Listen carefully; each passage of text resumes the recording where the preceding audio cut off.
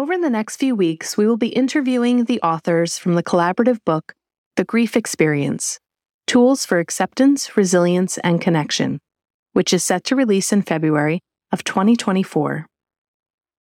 These authors have each experienced their own unique grief journey and will be sharing their personal stories with us. We will also explore the specific tools they used to cope with their grief and how these tools can benefit others who may be going through similar experiences. Grief is a complex and challenging process, and each person's experience is different. By sharing our stories and tools, we hope to provide support, guidance, and comfort to those navigating their grief journey. Each author has experienced different types of loss and comes from a variety of backgrounds, beliefs, and experiences. As a result, they offer valuable insights and perspectives. We are honored to have them join us on this podcast series and to share their stories and tools with you, our Path 11 podcast listeners. Hi, and thanks for tuning in to the Path 11 podcast. I am your host, April Hanna. At the Path 11 podcast, we are here trying to deliver leading-edge research on consciousness, healing, and metaphysics. And just like you, we are trying to answer the big questions about life. Who are we? Why are we here? And what is our purpose? We hope by listening to our podcast, it will make each day you live on Earth a little easier to understand. And now for today's podcast. Hello, everyone, and welcome back to the Path 11 podcast. As you guys know, I've had a variety of authors who have been coming on the podcast over these many weeks here, talking about the collaborative book that I am working on with these 25 authors called The Grief Experience. And everybody's here coming on to tell their story, to offer a tool, and to share a little bit about different types of grief. And I am really looking forward to hearing our next guest story. Her name is Carol Miller, and she is a licensed clinical social worker who has worked in the field of loss and grief for over 25 years in both agency and private practice settings. So I would say we have a veteran here on our hands that you are going to be listening to today.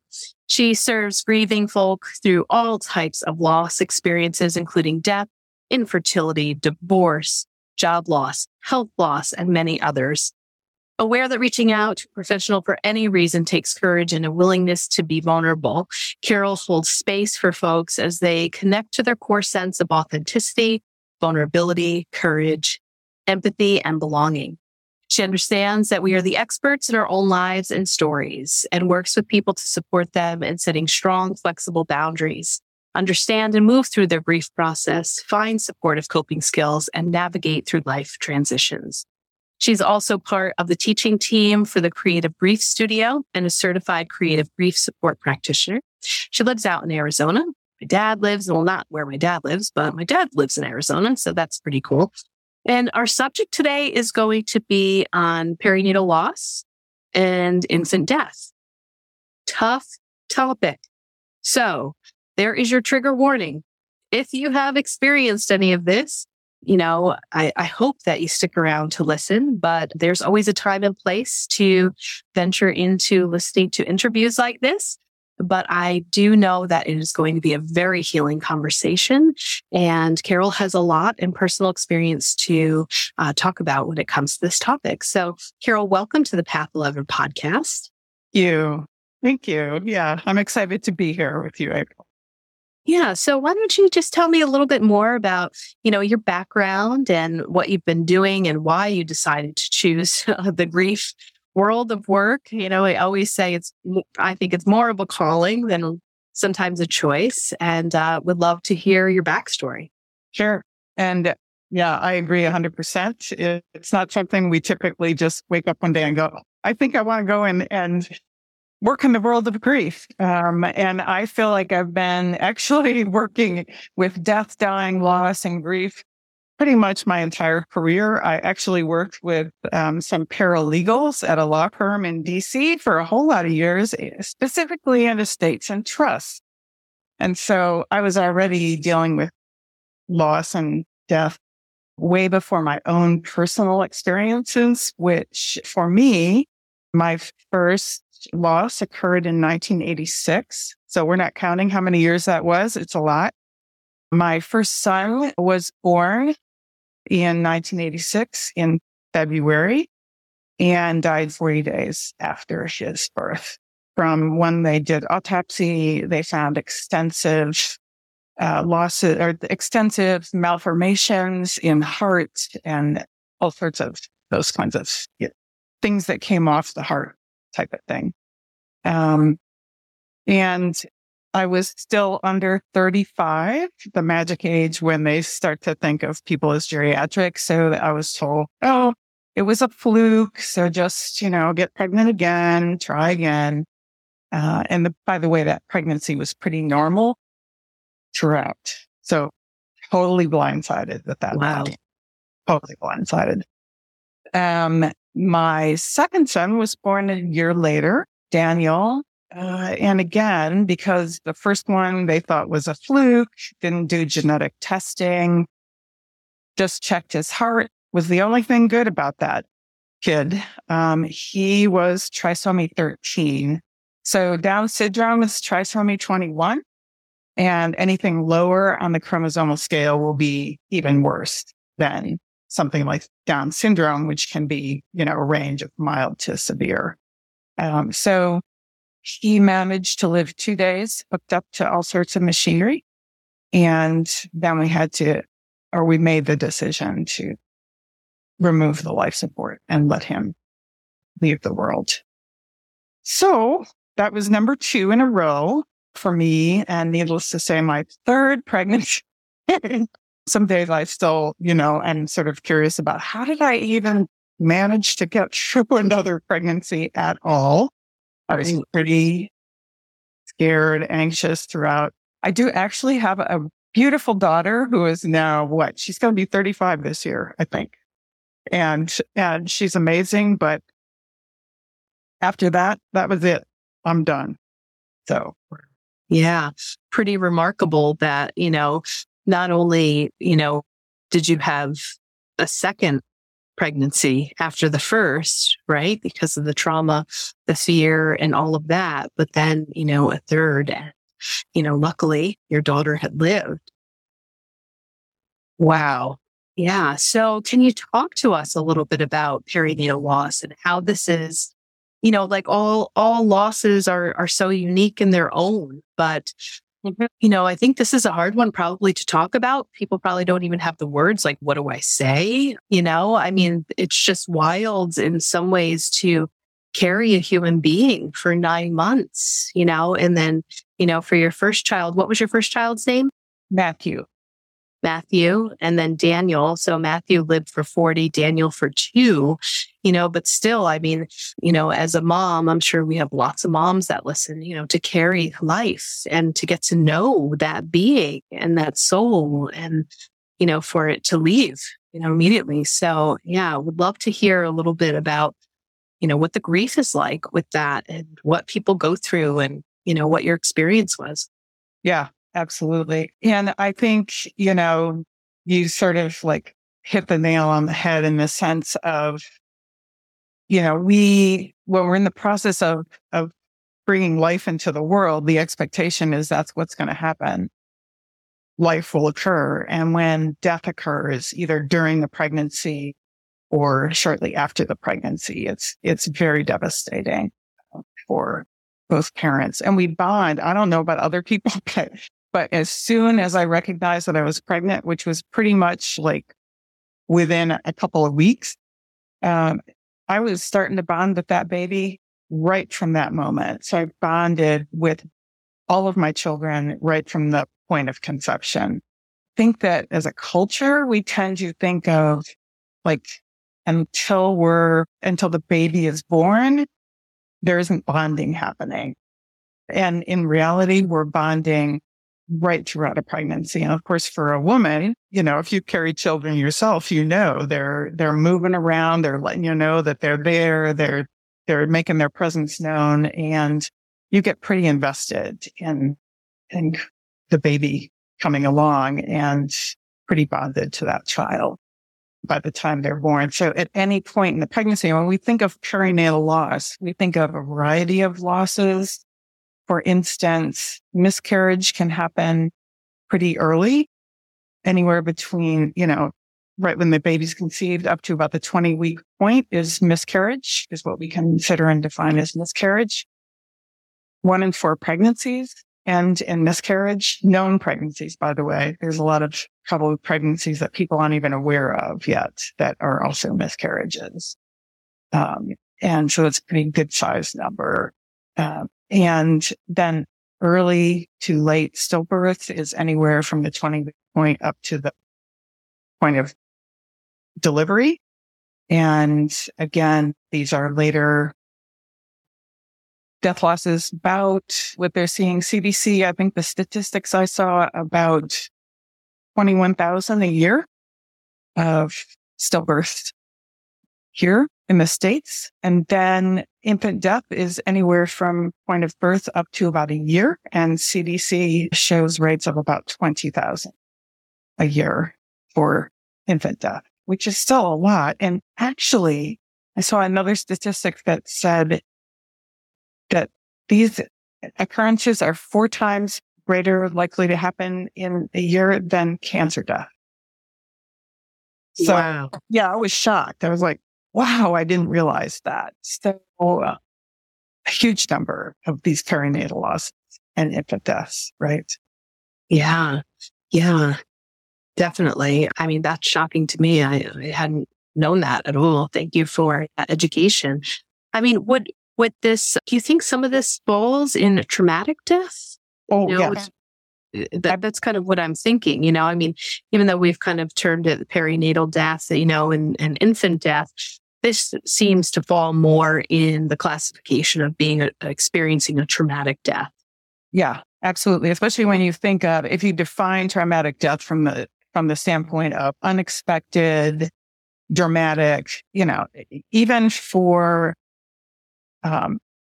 miscarriage at any point, the loss occurring at any point during the pregnancy, we're not thinking this is going to happen. So we're not prepared. We're not anticipating, like if somebody's dying from cancer, you at least have a sense of, this death is coming. We're moving in that direction. So maybe things need to be said or done or whatever, but you don't generally have that with these types of losses.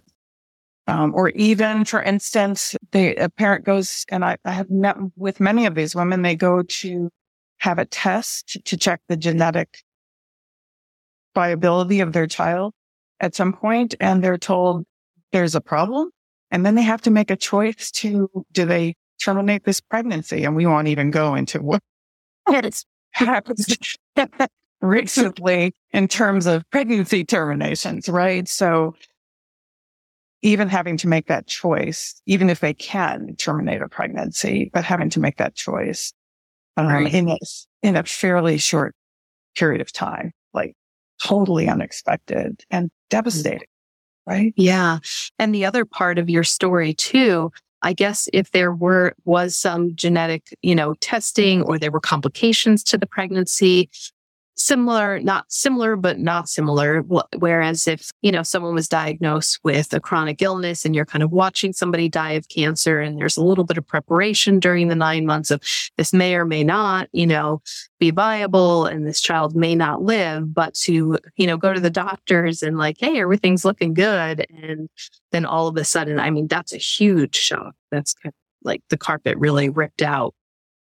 Absolutely. Yeah. Yeah. And I mean, for us, it was, after Matthew was born, he came out blue, and they're rushing around and taking him away.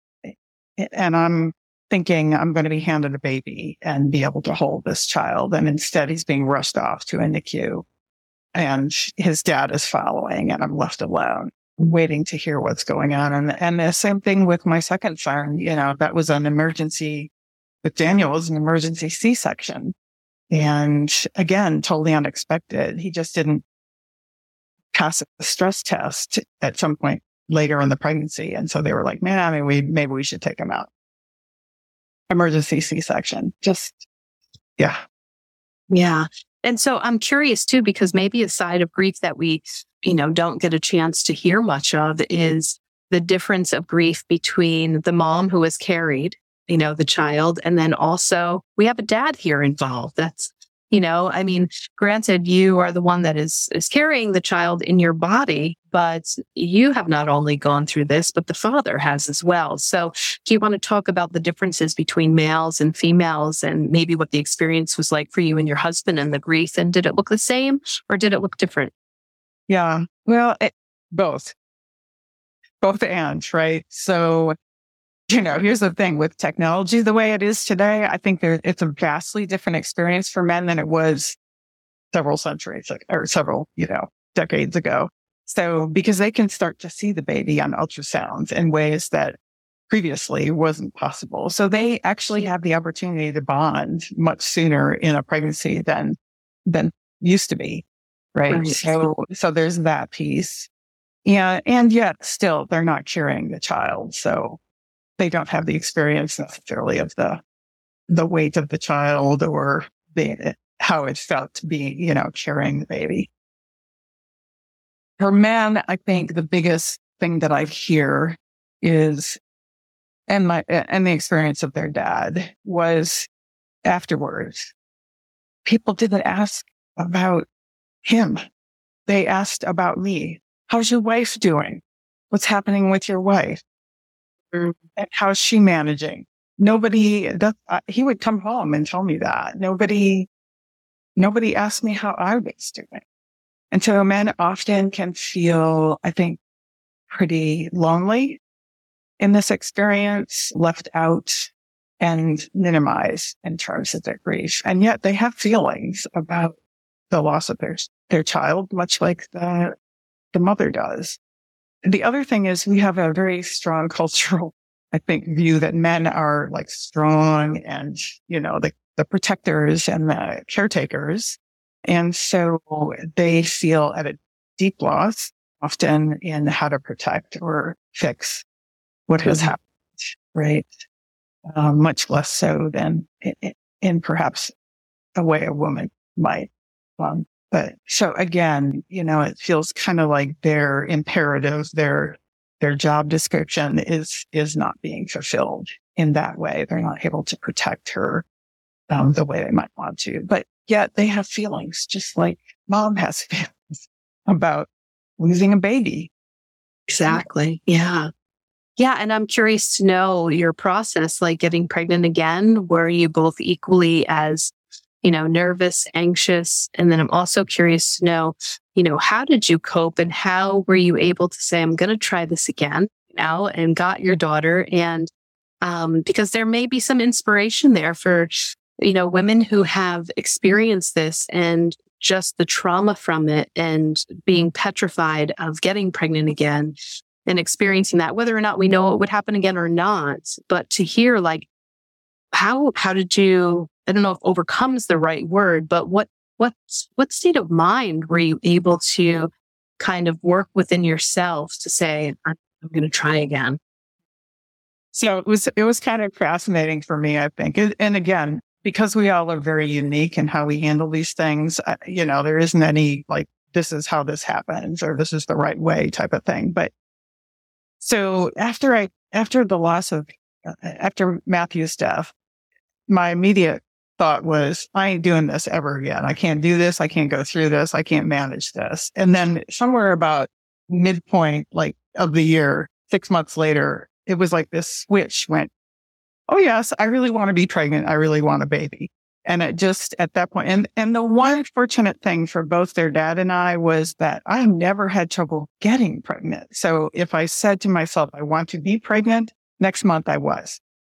That's not the case for a whole lot of women that I work with. So I understand there's that piece as well for many. In any case, I got pregnant, had Daniel. It was the same sort of response. After him, again, I'm never doing this again. I can't manage this. It's just too awful. About 6 months later, ding, yes, just went off again.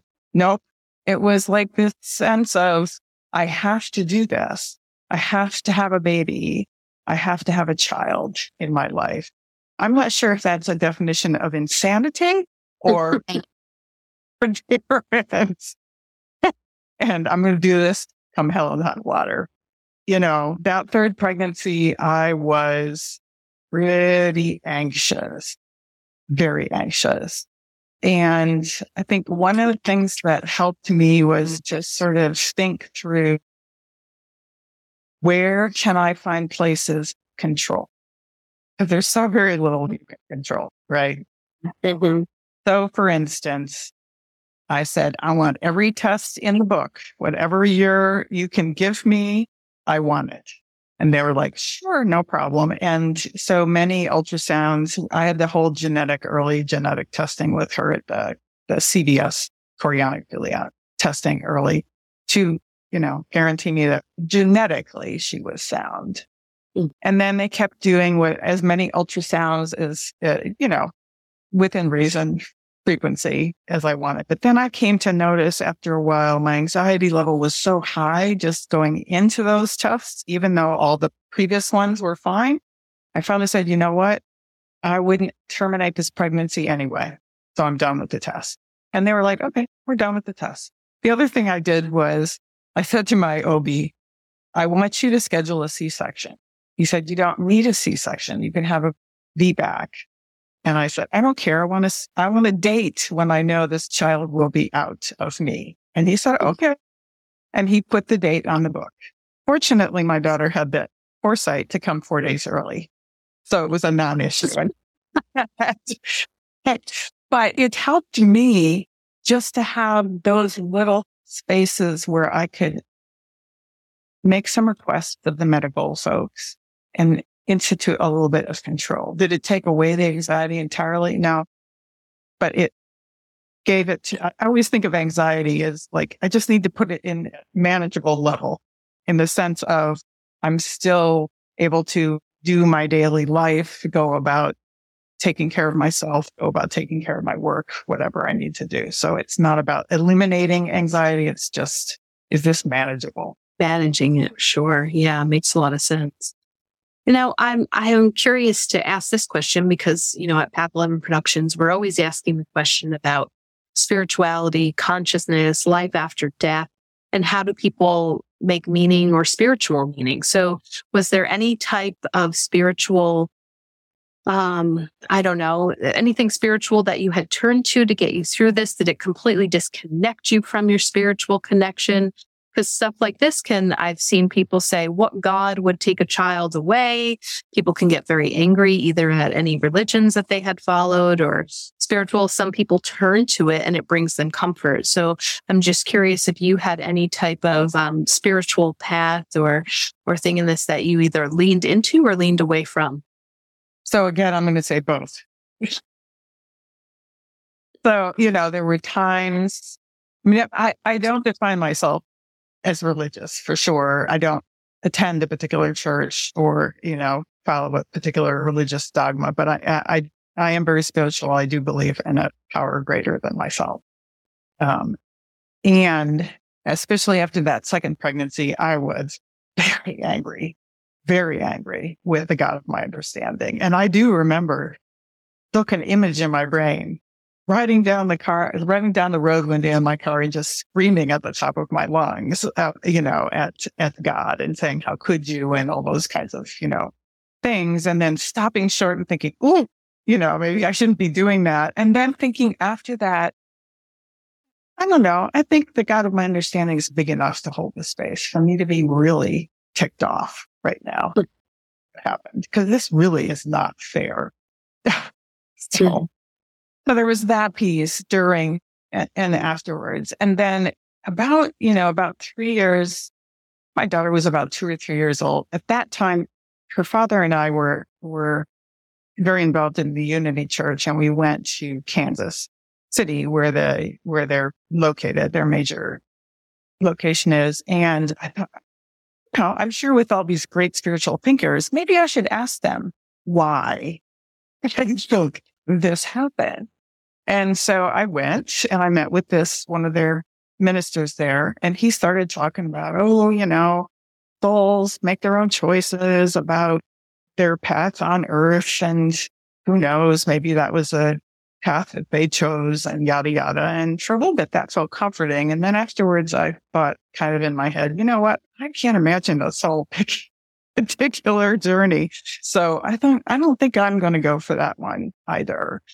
I think the most meaning, seriously, I think the connection that I have with my son, despite the fact that they aren't physically with me, has been ongoing ever since that point. And they have guided my life ever since then, in ways that I never would have probably chosen to go, including the decision to finish college and get my master's degree and license and work for hospices and, facilitate a support group for miscarriage, infant death, and stillbirth, and work with people who struggle with infertility and pregnancy loss. Really feel constantly guided by their presence within me. So the connection is always there. And to me, that's a very spiritual connection. Yeah, absolutely. And when you talk about guiding, them guiding you and you kind of feeling that, we're currently working on a documentary about after-death communication, about the soul and stuff like that. So, when you get that sense or that knowing and feel their connection, have they in some ways created synchronicities to happen in your life that it's either Matthew or Daniel guiding you or anything like that? Or is it just more of this internal knowing? I think mostly an internal knowing. It's just this sort of sense of this feels like the right path. And it's never been, it's always just been so wonderful, the things that have opened up. So I just really have a sense of their guidance in that way.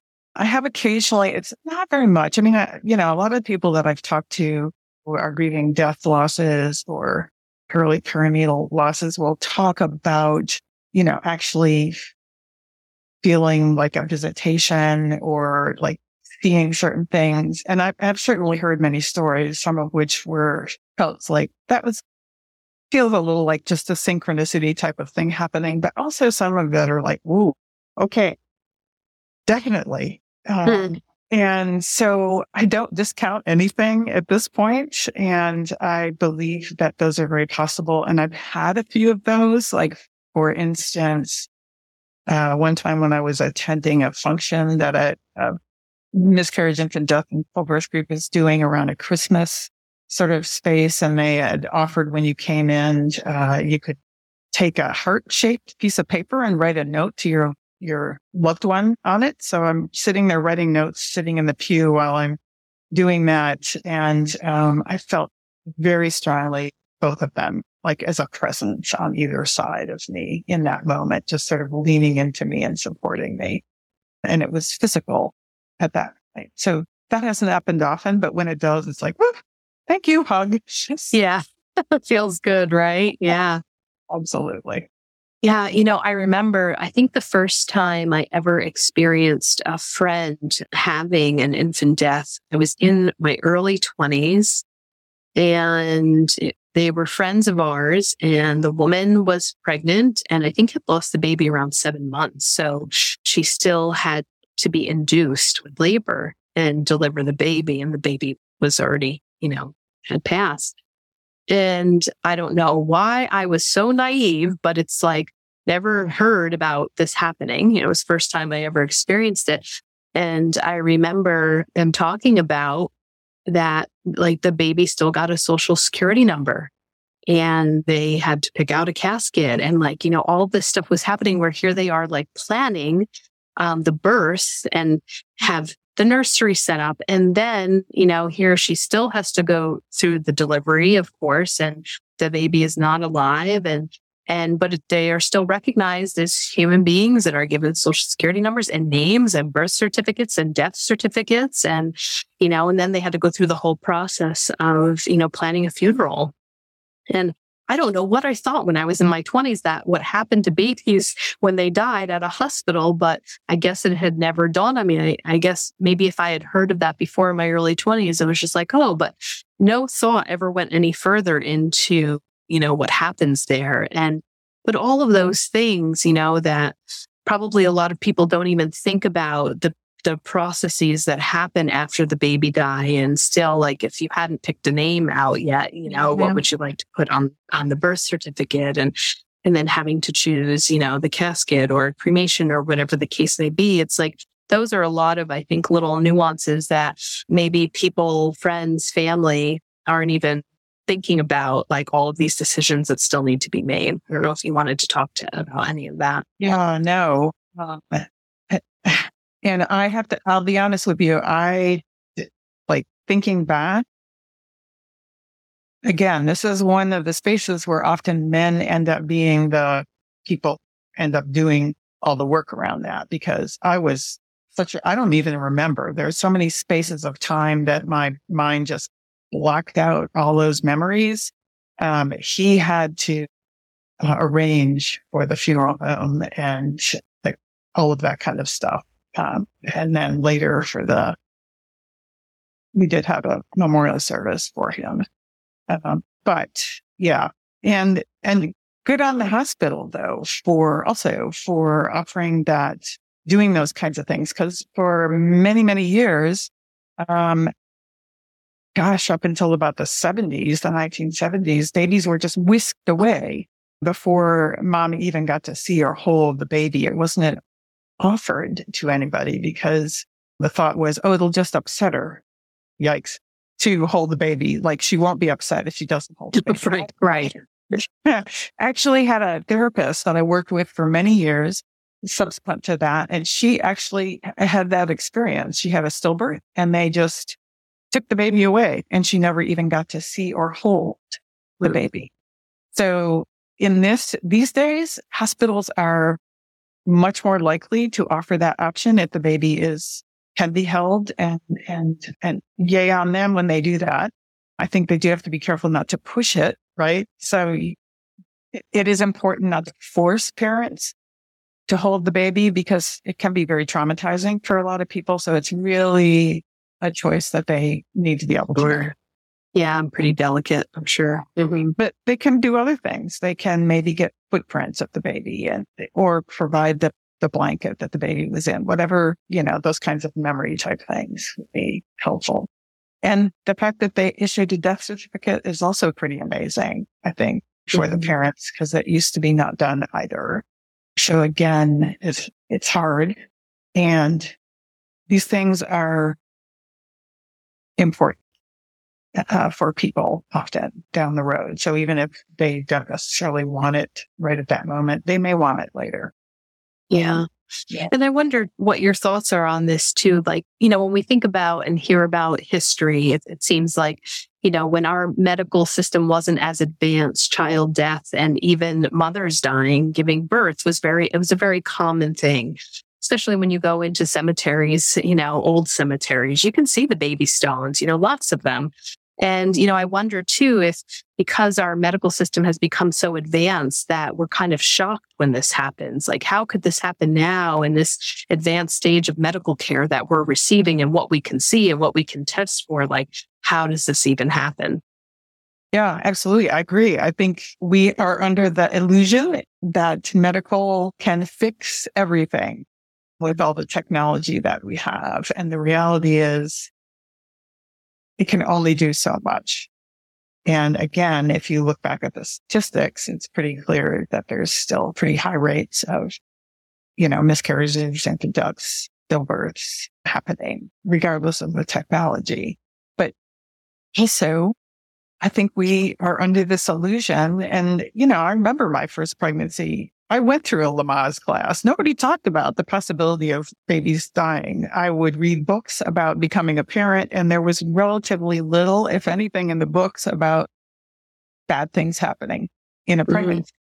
It was the whole focus was on the wonder and the amazing process. And it's not like you don't want to be worried throughout a pregnancy, just a normal, no problem pregnancy, that something could go wrong. And yet I think we do hold the illusion that those kinds of things don't happen, and they don't happen often. And unfortunately, it plays out afterwards, right? Because then society and this culture, we have a tendency to say, oh, just move on. You can get pregnant again. Now you have an angel in heaven. Some really crazy things that people can say, just dismissing and downgrading the loss experience that parents are having from these losses. Yeah. So I know in our book, The Grief Experience, one of the things that we've been asked to provide along with our chapter is a tool to help people. So, I've let our listeners know that when we have been recording these podcasts, it has been before we have all started our writing process, but we've all been thinking about it. And do you know what type of tool that you might offer or suggest to people? Yeah. And this is not a tool that I came up with. It's actually one that I learned about. And I've been talking with a woman to make sure she's okay with my sharing this. But this is one that I learned about when I went through the Grief Studio training as a part of their creative grief process. And it's called Ripples of Loss. And it's a real simple tool. But it's the idea behind it in part is that when a loss happens, I think of it like throwing a pebble in a pond. The pebble hits, and that's the loss right there itself. But then there's all these ripples that move out from the loss.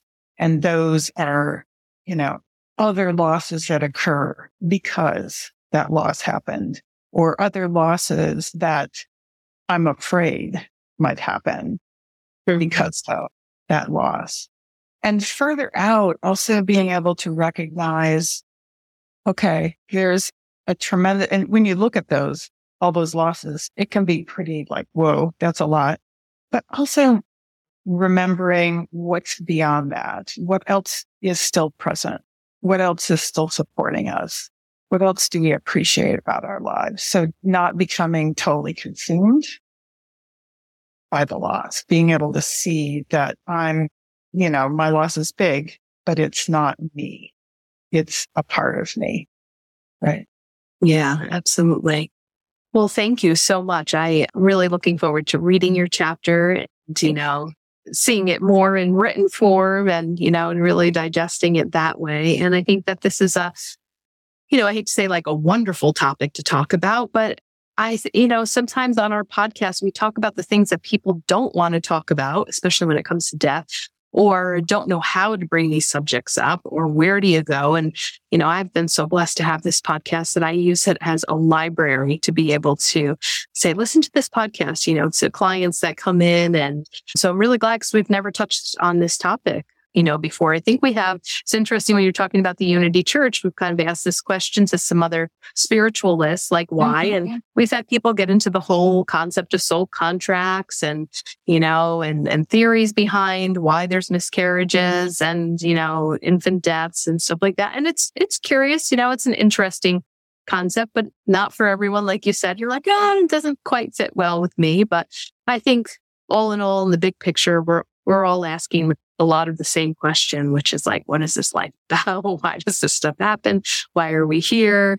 And these are just some of the really, hard experiences that sometimes we go through in life. So I'm so glad that we were able to give a voice on this topic through you and, having your expertise. And if anybody is listening and would like to maybe ask you any questions or are curious to further the conversation, I know that we do have your email address that we were going to put in the show notes. Is there also a website that you have, or is it just an email? No, I have a website. It's just my name, www.carol, S as in Sam Miller, LCSW.com. Okay. All right. Perfect. I'll make sure we put that in the show notes then. Absolutely. Great. Okay. Well, thank you so much for being a guest on the Path 11 podcast. And for those of you who are listening, like I said, we will put those links in the show notes. We'll also have a link for the book that you can pre-order. And I'm taking care of the pre-orders, so I will also be signing them. So if you want a fancy signed copy, you can get that as well if you'd like to pre-order this book. And we thank you all so much for listening. We are also kicking up our Patreon page. So if you found this podcast to be very useful and you would like to help support the production costs of this, we're always very grateful and appreciative of any donations, even if it's just $1 that you'd like to send over. That would be great to keep the podcast going. So we thank you all so much, and thank you for listening. And Carol, thank you again for being a wonderful guest. Sure. Thank you, April. All right, everyone. Take care. Take care of yourselves and others.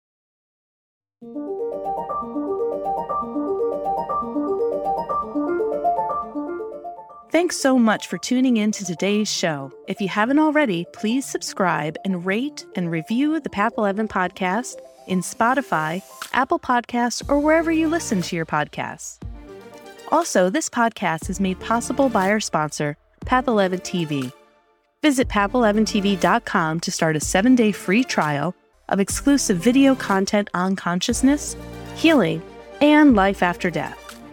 That's path11tv.com. And be sure to use coupon code PODCAST30 to take 30% off your annual membership. Start satisfying your spiritual curiosity with a membership to Path 11 TV today. Bye for now.